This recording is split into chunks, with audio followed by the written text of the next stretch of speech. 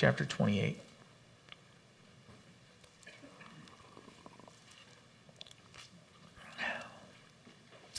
I've entitled the message, Driven Away, Blown Away, and Time to Pray. Because in this chapter, what we'll see is Jacob driven away from his family. And while he's driven away by life's circumstances, when he finds himself in a place that he is unsure and struggling, he ends up getting a vision from the Lord. And so if you'll remember with me, there was kind of this sibling warfare going on between Jacob and Esau. But it was only punctuated even more with his parents. Their parents also were kind of battling against each other. They were doing what none of you have ever done. They were playing favorites with your kids. And so as they were playing favorites with their kids, what they forgot is that God has plans for each one of their kids. And no matter what we as parents do, God's going to fulfill his plans. So we can either be in line with those plans, or we can cause strife and try to fight those plans. And we saw that last week as Jacob was not the one that Isaac wanted to bless. He wanted to bless Esau. He wanted to bless Esau because Esau was the manly man. He was the hairy man. He was the hunter. He made the savory meats. He was the son that would make the awesome beef jerky or deer jerky. And so obviously that's going to be the dad's favorite. But then there's the other son, Jacob, who was more of a homebody. He might be the one caught watching food preparation videos with his mom, much like my son Judah. You know, they want to, you know, he wanted to cook and he wanted to be at home and he was kind of soft and he wasn't hairy. He was, he might be as smooth-skinned as a grape or a baby. And so that being said, he was mom's favorite. He was a mama's boy. And so with that being the case, his mom instructs him, hey, you know what? I remember that there was going to be a blessing upon you. The younger is going to serve the older. And that's what was said in the previous chapter to last week's chapter, that she said when she was pregnant, why is there strife within my womb? And the Lord revealed, because there's two nations in your womb, and they're going to fight one another. But the older will actually be a servant to the younger, which doesn't make any sense because the older always gets the double portion. The older always gets the blessing. The older always inherits the spiritual leadership of the family. And yet God chooses not according to the will of man, but he chooses according to his own divine purpose. And so he chooses Jacob. Now, if you remember the chapter, Jacob was a willing participant in deceiving his father, who had lost his sight by this time. And you'd be like, well, why would God choose a deceiver in order to essentially inherit the blessing of leading the nation of Israel? Because God chooses, and his calling and his election are sure. If there's anybody in the Bible that God could pick that was perfect, he would pick them. But not one person that's ever been chosen by God has been qualified to be a servant of the Most High God. Not one. Not one person has ever experienced the ability except for Jesus, the Son of God, the only perfect human being. And so as we open up Genesis chapter 28, it says, Then Isaac called Jacob, and he blessed him, and he charged him, and he said to him, You shall not take a wife from the daughters of Canaan. Arise, go to Padan Aram, to the house of Bethuel, your mother's father, and take yourself a wife from there of the daughters of Laban, your mother's brother. And then in verse 3, the blessing. May God Almighty bless you. May he make you fruitful and multiply you, that you may be an assembly of peoples, and give you the blessing of Abraham. This is from Genesis chapter 12, verse 1 through 3. God revealed himself to Abraham and he blessed him. Verse 4 says, And give you the blessing of Abraham to you, to your descendants with you, that you may inherit the land in which you are a stranger, which God gave to Abraham. So Isaac sent Jacob away, and he went to Padan Aram to Laban the son of Bethuel the Syrian, the brother of Rebekah, the mother of Jacob and Esau. So in chapter 27, God actually had told him, like, Jacob's going to be the one you bless. But then in chapter 27, Jacob schemes with his mom and basically pulls the rug over his dad's eyes, and Isaac accidentally blesses Jacob. Despite the fact that he preferred Esau, because he was deceived, he blessed the wrong son. But in that moment, he recognized that he blessed the one that God chose. And so in chapter 28, when he blesses Jacob, it's not on accident anymore.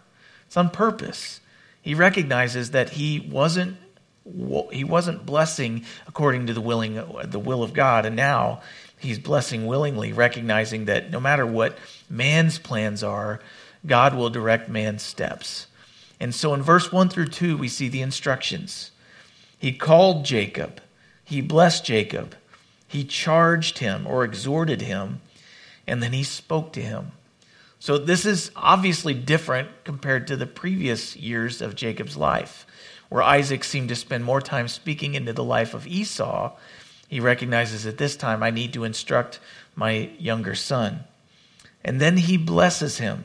But among the instructions, he says, you shall not take a wife from the daughters of Canaan. We talked about this last time, that the daughters of Canaan were the descendants of Ham, the descendants of Ham's son Canaan.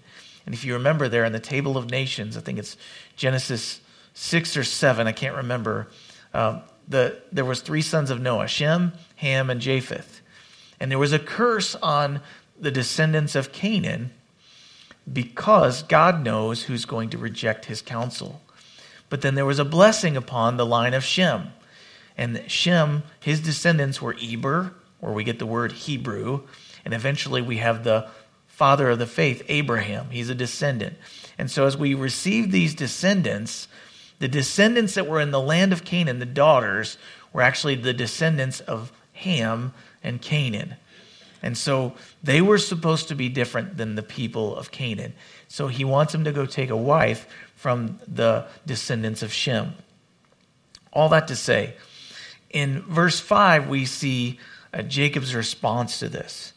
It says, Isaac sent Jacob away, and he went to Padan Aram to Laban the son of Bethuel the Syrian, the brother of Rebekah, the mother of Jacob and Esau. Simply, he responds in obedience. He obeys. He leaves. He doesn't take a wife from the daughters of the Canaanites. But then in verse 6 through 7, we notice that Esau actually watches Jacob respond to their father. Verse 6 and 7, Esau saw that Isaac had blessed Jacob and sent him away to Padan Aram to take himself a wife from there. And that as he blessed him, he gave him a charge, saying, you shall not take a wife from the daughters of Canaan. And that Jacob had obeyed his father and his mother and had gone to Padan Aram. So verse 8 says, also Esau saw the daughters of Canaan did not please his father Isaac. So Esau went to Ishmael and took Mahalath, I can't say that, Mahalath, the daughters of Ishmael, Abraham's son, the sister of Nebajoth, to be his wife in addition to the wives that he had. And so my note there in verse 8 through 9 is that Esau's bitter response was, marry a daughter of his fellow firstborn son who also did not inherit the blessing. See, Esau had something in common with Ishmael. Ishmael was born before Isaac, and yet he did not receive the blessing of his father or inherit the promises of God from his father. Isaac did. Isaac was the son of promise, but he was younger. So Esau is in the same shoes as Ishmael. Wait a minute. I was born first. I'm supposed to get the blessing. So I interpreted this when I made my notes that this was Esau's bitter response. But I'm about to tell you that I made a boo-boo. I don't believe that this was Esau's response anymore, his bitter response. I think what he saw was Isaac blessed Jacob. Jacob did not take a wife from the Canaanites. Esau had already taken wives from the Canaanites, the sons of Heth. So when he saw this, he said, fine, I won't take a wife. I'll take another wife from the sons outside of the Canaanites, a descendant of Ishmael. He was trying to do something that he knew his father would be proud of. But in so doing, he multiplied wives. So he did the right thing. He just did it the wrong way. All that to say, I want you to notice that in the life of Esau, who we'll later call the Edomites, his descendants, he has this desire to be blessed by his father. We talked about this 2 weeks ago. Esau, even though he had rebelled against his parents and was driving them nuts, he still had this deep down desire in his heart to be blessed by his father. He wanted his parents' approval. So he's still trying to take steps to gain approval from his parents. And I will tell you, as someone who has been embittered by my parents in the past, and I'm still working through it, when they tell me that they're proud of me, even though we don't agree on everything, it blesses my socks off. Your children desire to have your approval, whether you agree with what they're doing or not. And there are some things that as parents you should not approve of in your kids' lives. But if there's even a glimpse, if there's even a small fraction, a minute thing that you are proud of with your kids, do them and yourself a favor and vocalize it.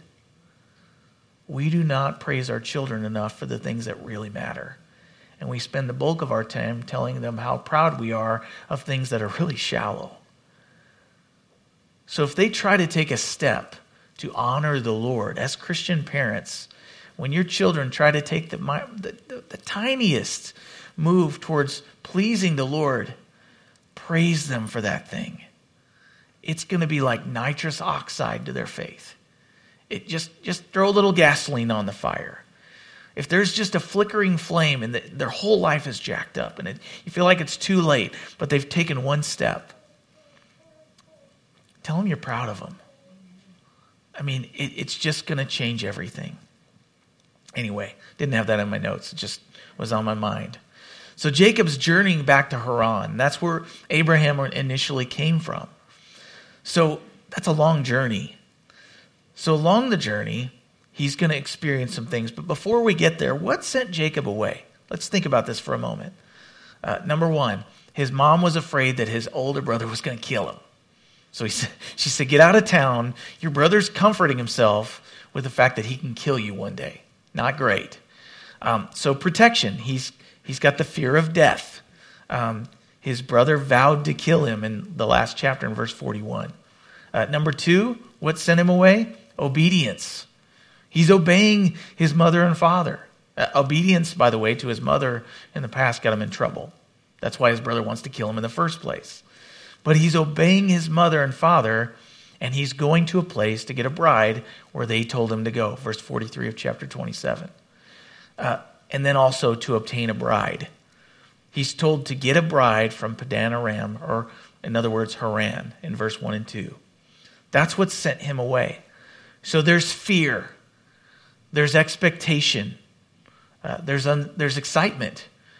He's perhaps unsettled. I don't know if you guys remember the first time that you traveled more than an hour from your parents' house, but I do. And I remember thinking, I hope these MapQuest directions make sense, because you couldn't put them on your phone. And some of you had the Rand McNally, open up and not be able to see where you're going map, unfolding it, trying to fold it back. But for me, I had the MapQuest directions, and I was so afraid I was going to get lost or the car was going to break down. But there was excitement. And I remember the first time I stayed in a hotel. And here we have Jacob. He's going off on his own. He's striking out. He's going to a place he's never been before. He was the sheltered one of the two. He didn't go out to the field and hunt. He was the one he was a homebody. And so as he's headed out, maybe some of you have sent out college students or know people or have thought about what it's going to be like to send out college students.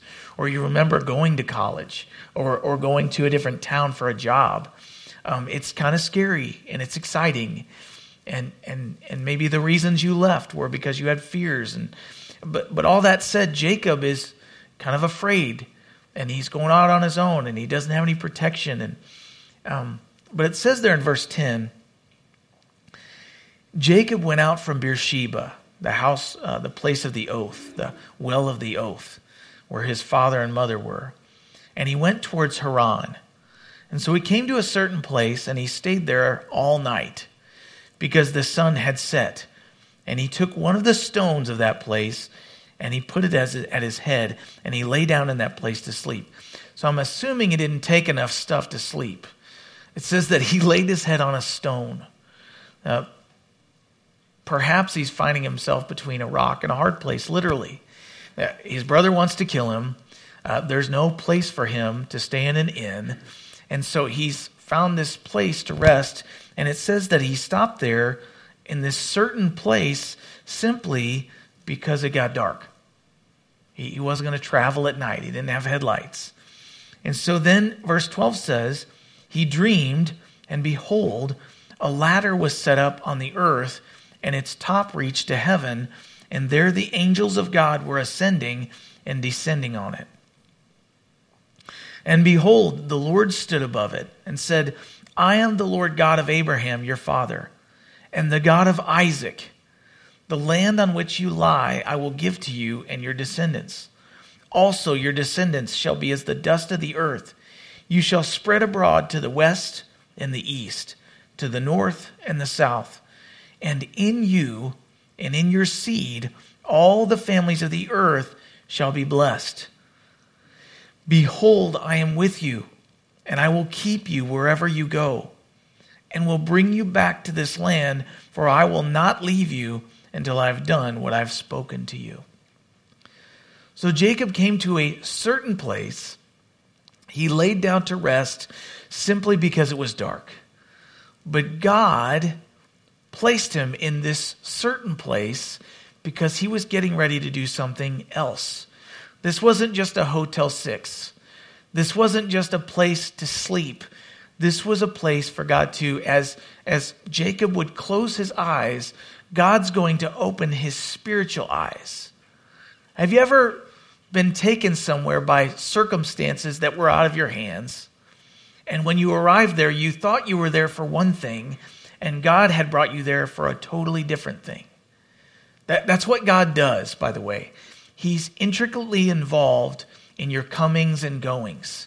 He places you in locations and spaces and in families and in conversations on purpose so that he can reveal his greater purpose to you.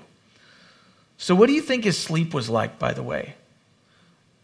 It's almost camping season, right? And some of you still like to camp on the ground.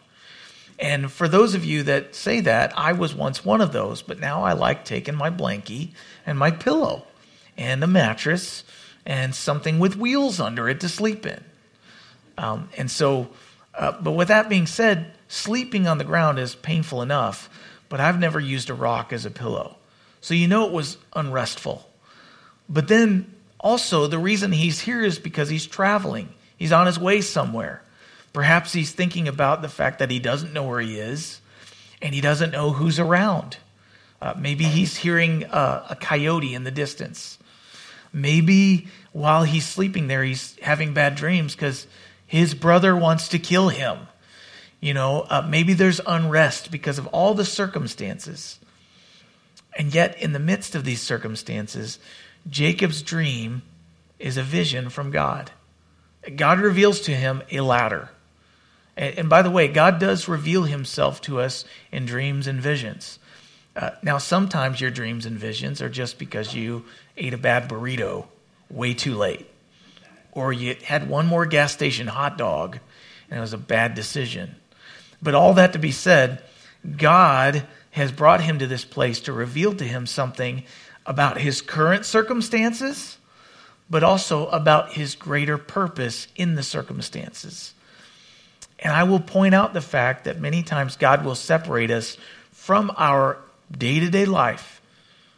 Maybe he'll separate you from your routine. 2020 did that, right? For many of us, we had not been separated from our routine for forever. And though we hate our rut, we really love our rut because we like routine. But God will separate us from our routine in order to clear away all the distractions so that we can get a greater glimpse of what he's doing and preparing us for. And when he does this, it always gives us better perspective of where we truly stand. Turn with me to 2 Kings chapter 6. 2 Kings in chapter 6. And there we meet up with the life of Elisha. Not Elijah, but the prophet after him that got the double portion, Elisha. And if you remember, there was a time where the Syrians were actually trying to defeat the Israelite nation. And it says that at this time, the king of Assyria was making war against Israel, verse 8. And he consulted with his servants, saying, my camp will be in such and such a place. So he's making plans and sending out his army. And the man of God sent to the king of Israel, saying, beware that you do not pass this place, for the Syrians are coming down there. And then the king of Israel sent someone to the place of which the man of God had told him, and thus he warned him, and he was watchful there, not just once or twice. So here's the strategy. The king of Syria sends his army to a place to attack the Israelites. The man of God, Elisha, isn't listening in on the conversation. God's speaking to Elisha, and then Elisha is able to warn the Israelite king, hey, don't go to this place because that's where they're going to attack you. And so all throughout this, it's like watching a game of chess. And every time a move is made, it's like the person they're playing against moves before they even move to get into position to attack. And so with that being said, the Syrian king all of a sudden starts getting upset because every time he moves his army, his plans are thwarted. And so in the midst of that, the king of Syria finally goes, what's going on? Somebody in our camp is giving intel to the enemy, because there's no way that they just know every time where we're going to move. They know our moves. They've seen our plan. They've watched the tape. They're strategizing against something they've never seen before. How is this so unless somebody from our camp is giving up our next move? Somebody is what's the idea? Arnold. A traitor, thank you. And so with that being the case, he says, what's going on? And so finally one of his servants goes, it's not somebody from our camp. They have this prophet, Elisha, and he knows the conversations that you have even in your bedroom. He knows somehow he knows our plans before we ever push them forward. And so with that being the case, the king of Syria is furious. He goes, well, let's kill that guy. If he's the one giving up our plans, let's go kill him. And so he takes his armies and he goes to find Elisha. Now, as the army of Syria is approaching where Elisha is, it says there in verse 13, go and see where he is, that I may ascend and get him. And it was told him, surely Elisha is in Dothan. So in verse 14 it says, therefore he sent horses and chariots and a great army there. And they came by night, and they surrounded the city of Dothan. Now when the servant of the man of God, in other words, Elisha's servant, arose early and went out, there was an army surrounding the city with horses and chariots. And his servant said to him, alas, my master, what shall we do? So he answered and he said, do not fear, for those who are with us are more than those who are with them. And at this moment, Elisha prayed and said, Lord, I pray, open my servant's eyes that he may see. And then the Lord opened the eyes of the young man, and he saw, and behold, the mountain was full of horses and chariots of fire all around Elisha. So when the Syrians came down to him, Elisha prayed the Lord and said, strike this people, I pray, with blindness. And he struck them with blindness according to the word of Elisha. Now Elisha said to them, this is not the way. In other words, he went out, he got down from his tower where he was safe. He went out to the army that was there to attack him. And he said, you guys are in the wrong spot. It was like a Jedi mind trick. This is not the people you want to kill. And then he led them away from where they were going to attack. And so what I'm trying to point out in this story is that Jacob he's afraid. He's like the servant of Elisha. He's like, oh gosh, I'm going to die. What's going to happen? What are we going to do? And just at that moment, the prophet of the Lord says, hey, you don't understand.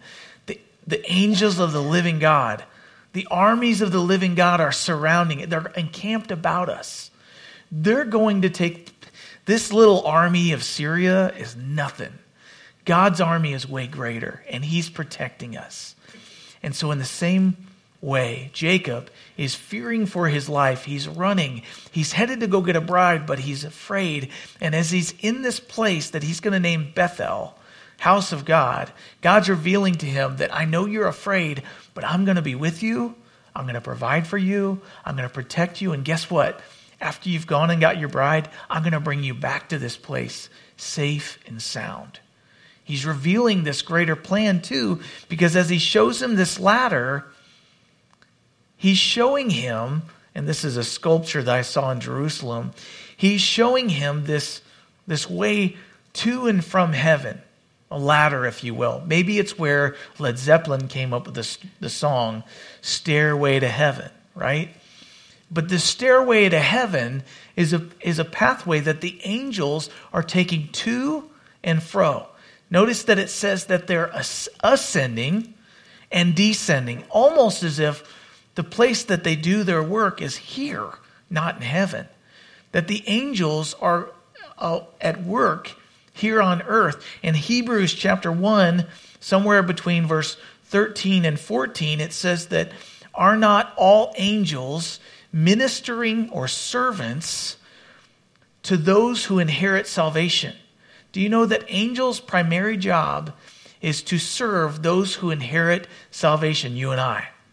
So that those that God has saved, he's also protecting using his legions of angels. So I have there for you this picture, and I think I just went the wrong way. And what's interesting is that I saw this ladder in a food court in an outdoor mall in Jerusalem. So it's not like it was in a religious place, and it wasn't in a museum. This was a sculpture that's so intricately wound into the Jewish culture that an artist was inspired by it and wanted to build it. And now there it was sitting, and you see him laying below this ladder where angels are ascending and descending. But what is God showing Jacob? See, this sculpture is built in the middle of a food court, and the people that are looking at it are thinking about their heritage, but they don't realize that this ladder is actually a symbol about Jesus the Messiah, whom most of them reject as their Messiah. So even in their culture today. So what's God showing Jacob? He was sent away from his father's house, but the God of his father is still with him. He says to him, I am with you.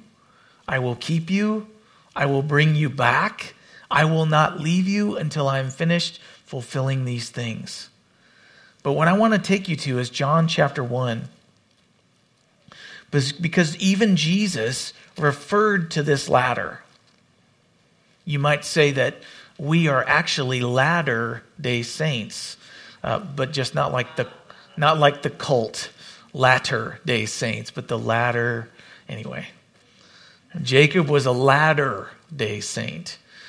But as he's laying under this ladder, what he may not have realized is that Jesus refers to this ladder in John chapter 1, verse 51, where he said to him, he was speaking to Nathanael, and Nathanael, by the way, was blown away by Jesus, because as Jesus walked up to Nathanael, having never met him, he said to him, behold, an Israelite indeed, in whom is no deceit, which is quite the opposite of Jacob. And Nathanael said to him, how do you know me? And Jesus answered and said to him, before Philip called you, when you were under the fig tree, I saw you. Speaking to his omnipresence or his omniscience. Jesus knew Philip while he was sitting underneath a fig tree. And Nathanael answered and said to him, Rabbi, you are the Son of God. You are the King of Israel. And Jesus answered and said to him, because I said to you, I saw you under the fig tree, do you believe? You will see greater things than these, Nathanael.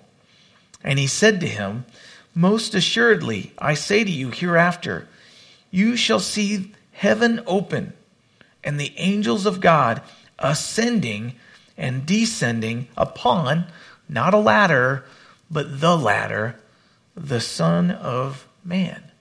This is the specific phrase mentioned in the vision that we have in Genesis 28. And so this is Jesus revealed to Jacob. And so as we look at this, we see that salvation is the ladder. And in 2 Timothy chapter 1, verse 5, it says that there is one God and one mediator between God and man.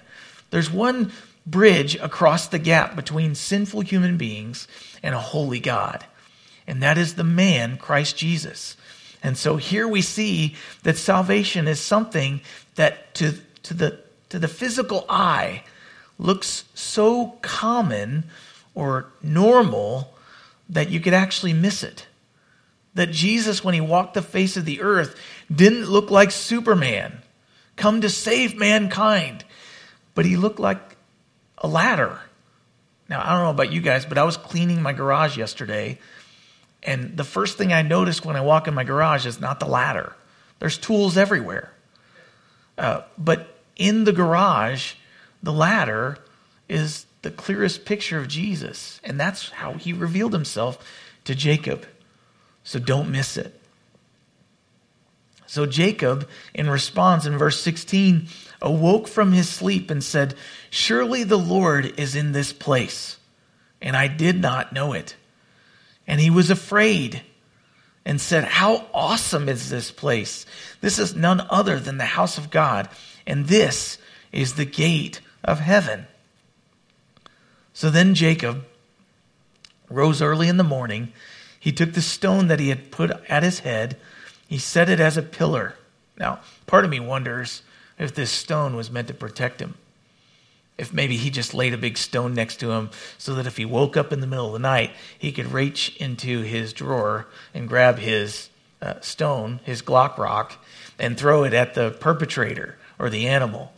That just came to me. I just wonder if maybe that was something that he laid by his head to protect himself if something were to happen.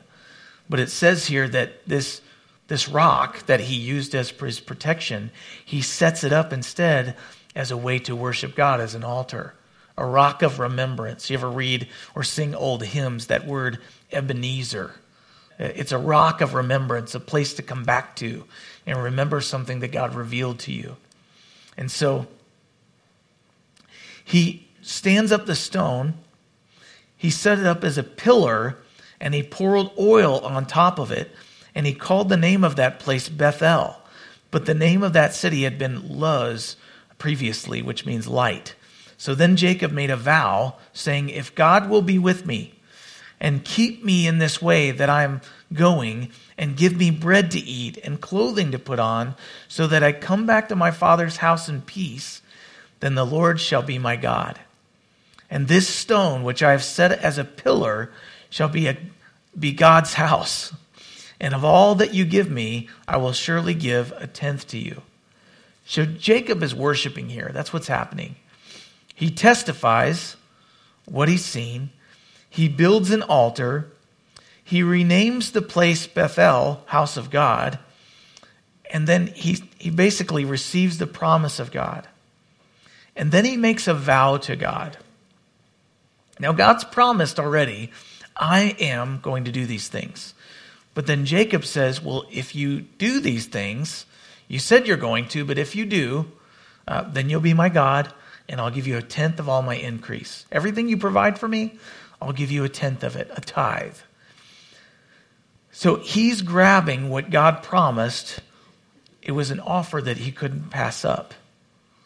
But the question I have for you is, where does God dwell?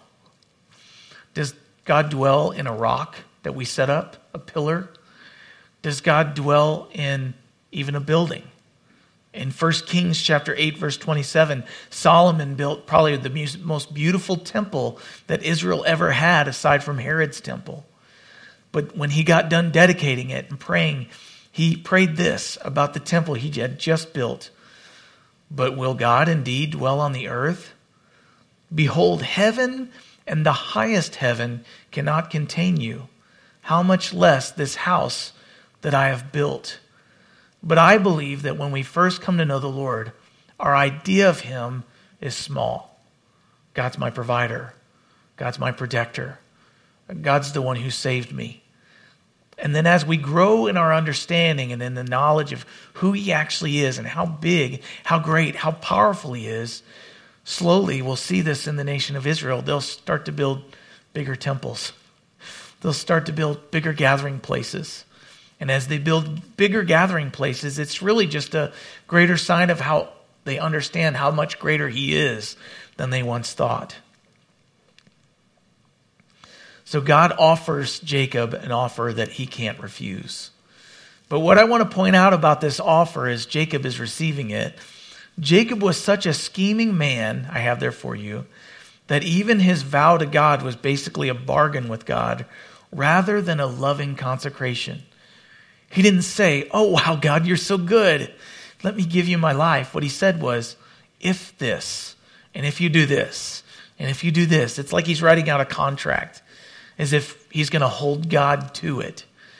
But he says, if you'll protect me, if you'll be present with me, if you'll provide for me, if you give me the possession of the land, if you return me to the land in peace, then I will do.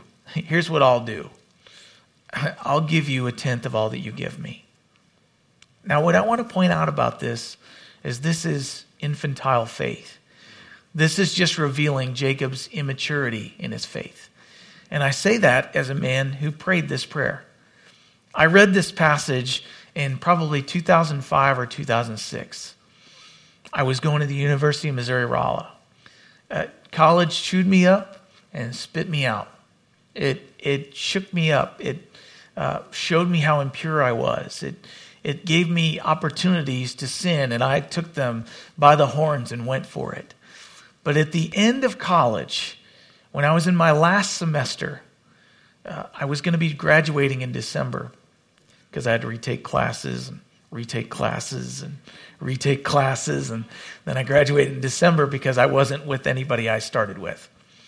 But in the midst of that, I had a buddy that had me reading the Bible. I just was broken. I was looking for answers, and I started reading Scripture. And he was like, "I'm going to read the whole Bible this year." And I was like, that actually makes a lot of sense. Why would you just read portions of it? And this was before I ever started going to a church that taught the whole Bible. So as I'm reading it, I'm reading Genesis. And I don't remember what happened, but I was in my apartment, and I knew I was more than likely going to have to take another semester. And I prayed a prayer of faith out of desperation and out of fear and out of brokenness, perhaps like Jacob here. And I said, God, I know that I don't deserve the least of your kindness. I know that I'm really jacked up right now. But here's the deal. I just want to get out of college and move on with life. I know my life's not right here, and I want to get it right, but I don't have time. My classes are consuming me. I'm afraid of what my family will think if I fail, and I just want to move on. I want to start a family. If you will do this for me, if you will take care of this, if you'll help me get my degree, if you'll help me to get home and help me to get a job, if, then I'll give you my life. I'll do whatever you want me to do. And though I would probably be very quick to go, that's not a very godly prayer, and that's kind of selfish, I will say to you that personally, God's answered a lot of my selfish prayers. He's given me a lot of grace, and he honored that prayer. And I will tell you, just like Jacob, I didn't deserve him to do squat for me. But he honored that prayer. And later on, I realized it was a really selfish prayer. And it caused me to worship him and have joy even more. Because faltering faith and imperfect obedience and brokenness and a contrite spirit, God has yet to deny. And I'm living proof of that. He did all the things I asked him to, and then I still didn't serve him. And then he sent people in my life to hunt me down and to make that prayer fulfilled. And so, just like that, we're going to watch that in the life of Jacob. Jacob's imperfect faith and his immature faith, God's going to honor it because God chooses who he's going to bless. So what about us? What if we instead of praying, if you'll do this, then I'll do this.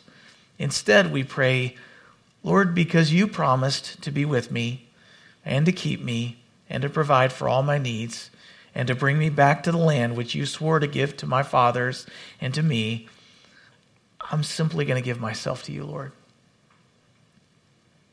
Because you promised, not because you did it.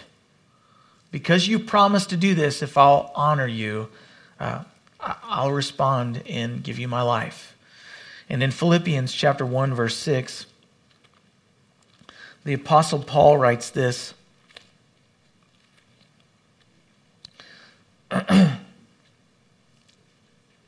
He says, I'm confident of this very thing, that he who has begun a good work in you will complete it until the day of Jesus Christ. Just as it is right for me to think this of you all, because I have you in my heart. He says, God is the one who is faithful, who called you, who also will bring it to pass and make you mature. And then in 2 Timothy, the Apostle Paul writes to Timothy in chapter 1, in verse 8, he says, therefore, do not be ashamed of the testimony of our Lord, nor of me his prisoner, but share with me in the sufferings for the gospel according to the power of God.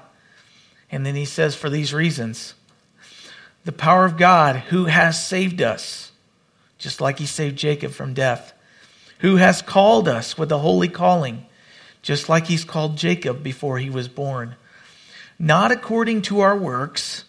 Jacob obviously didn't have any works, but according to his own purpose and grace, unmerited favor, which was given to us in Christ before time began, but has now been revealed by the appearing of our Savior Jesus Christ, who has abolished death and brought life and immortality to light through the gospel. That's what he's brought to light to Jacob this morning. Jacob's laying beneath a ladder and he's afraid to death.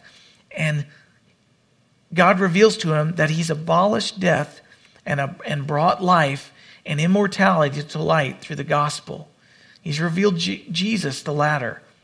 And then he says, to which I was appointed a preacher, an apostle, and a teacher of the Gentiles. For this reason I also suffer these things. Nevertheless, I am not ashamed, for I know whom I have believed, and I am persuaded that he is able to keep what I've committed to him until that day. So here's the deal. I've been asked this question recently because of what's going on with, HR 5 or, the Equality Act. And somebody was asking me just yesterday, what does that mean for us as a church? What does that mean for you as a pastor? What does that mean for us as Christians? And to be fully honest, I haven't read the bill.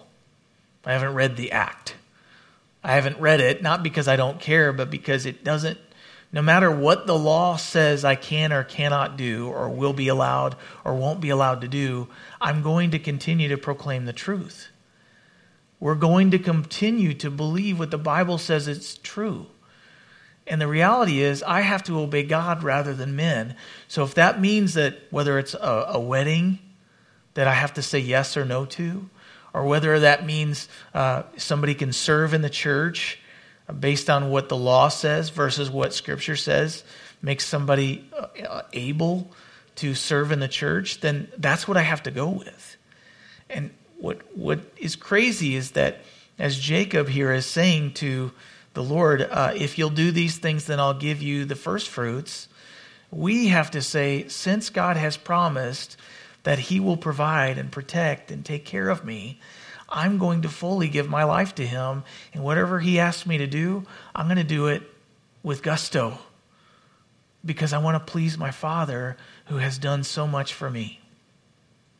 And so I share that as a devotional thought, because the question becomes, what are the things in your life that God has promised to you that he has not yet done yet, and because he hasn't done them yet, you're holding back from him?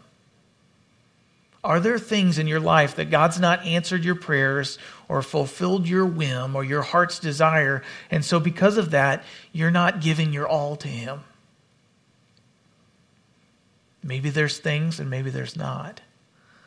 But if your service to God is conditional upon him doing everything that you think that he should do, then you've made yourself God instead of him. And that's a scary spot to be in, because you, being your own God, can't be the latter. You're lost. Jacob was raised in a home that knew God his whole life. And at this point, as he's leaving the land, many believe in his 60s or 70s, as he's going to get a bride, guess what? That's his first real encounter personally with God. So if there's anybody in here today who has understood that God loves him and heard all the mumbo jumbo, but never had a personal interaction or encounter with God, I would encourage you this morning, ask him to reveal himself to you. He wants to. Be open to that.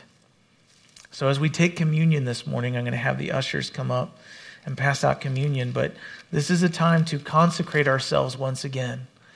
Stop saying, if God will do these things, then I'll give my life to him. And start saying, since God's promised to be these things to me and has proved his love in laying down his life for me personally, I'm going to worship him and I'm going to give him my all, because no one else has ever done that for me. And if these promises are true, I'm a fool not to take full advantage of them. So, Father, as we get ready for our time of communion, we recognize that no matter what we offer you, it's imperfect and it's incomplete. And so as the ushers come up and they start handing out communion, Lord, help us to take these moments to consider the circumstances that have brought us to today. And as we consider those circumstances, Lord, would you reveal your son Jesus, because you've brought us here and you want to open our eyes to see that the armies that are with us, the God who is with us, is greater than the circumstances that surround us. And your ability to save to the uttermost is beyond our capacity even to understand at this moment. But Lord, I'm asking that for each person here, you would reveal the latter to them personally in terms they can understand. So Father, we thank you for Jesus. We thank you that he paid it all for our sin. We thank you that you love us and you're patient with us even though we continue imperfectly. And Father, we want to understand you more. We want to see the greater purpose. So Father, reveal it to us and make sense of the circumstances so that we will have great joy as we trust you in the moment where it's not all worked out yet. In Jesus' name, amen.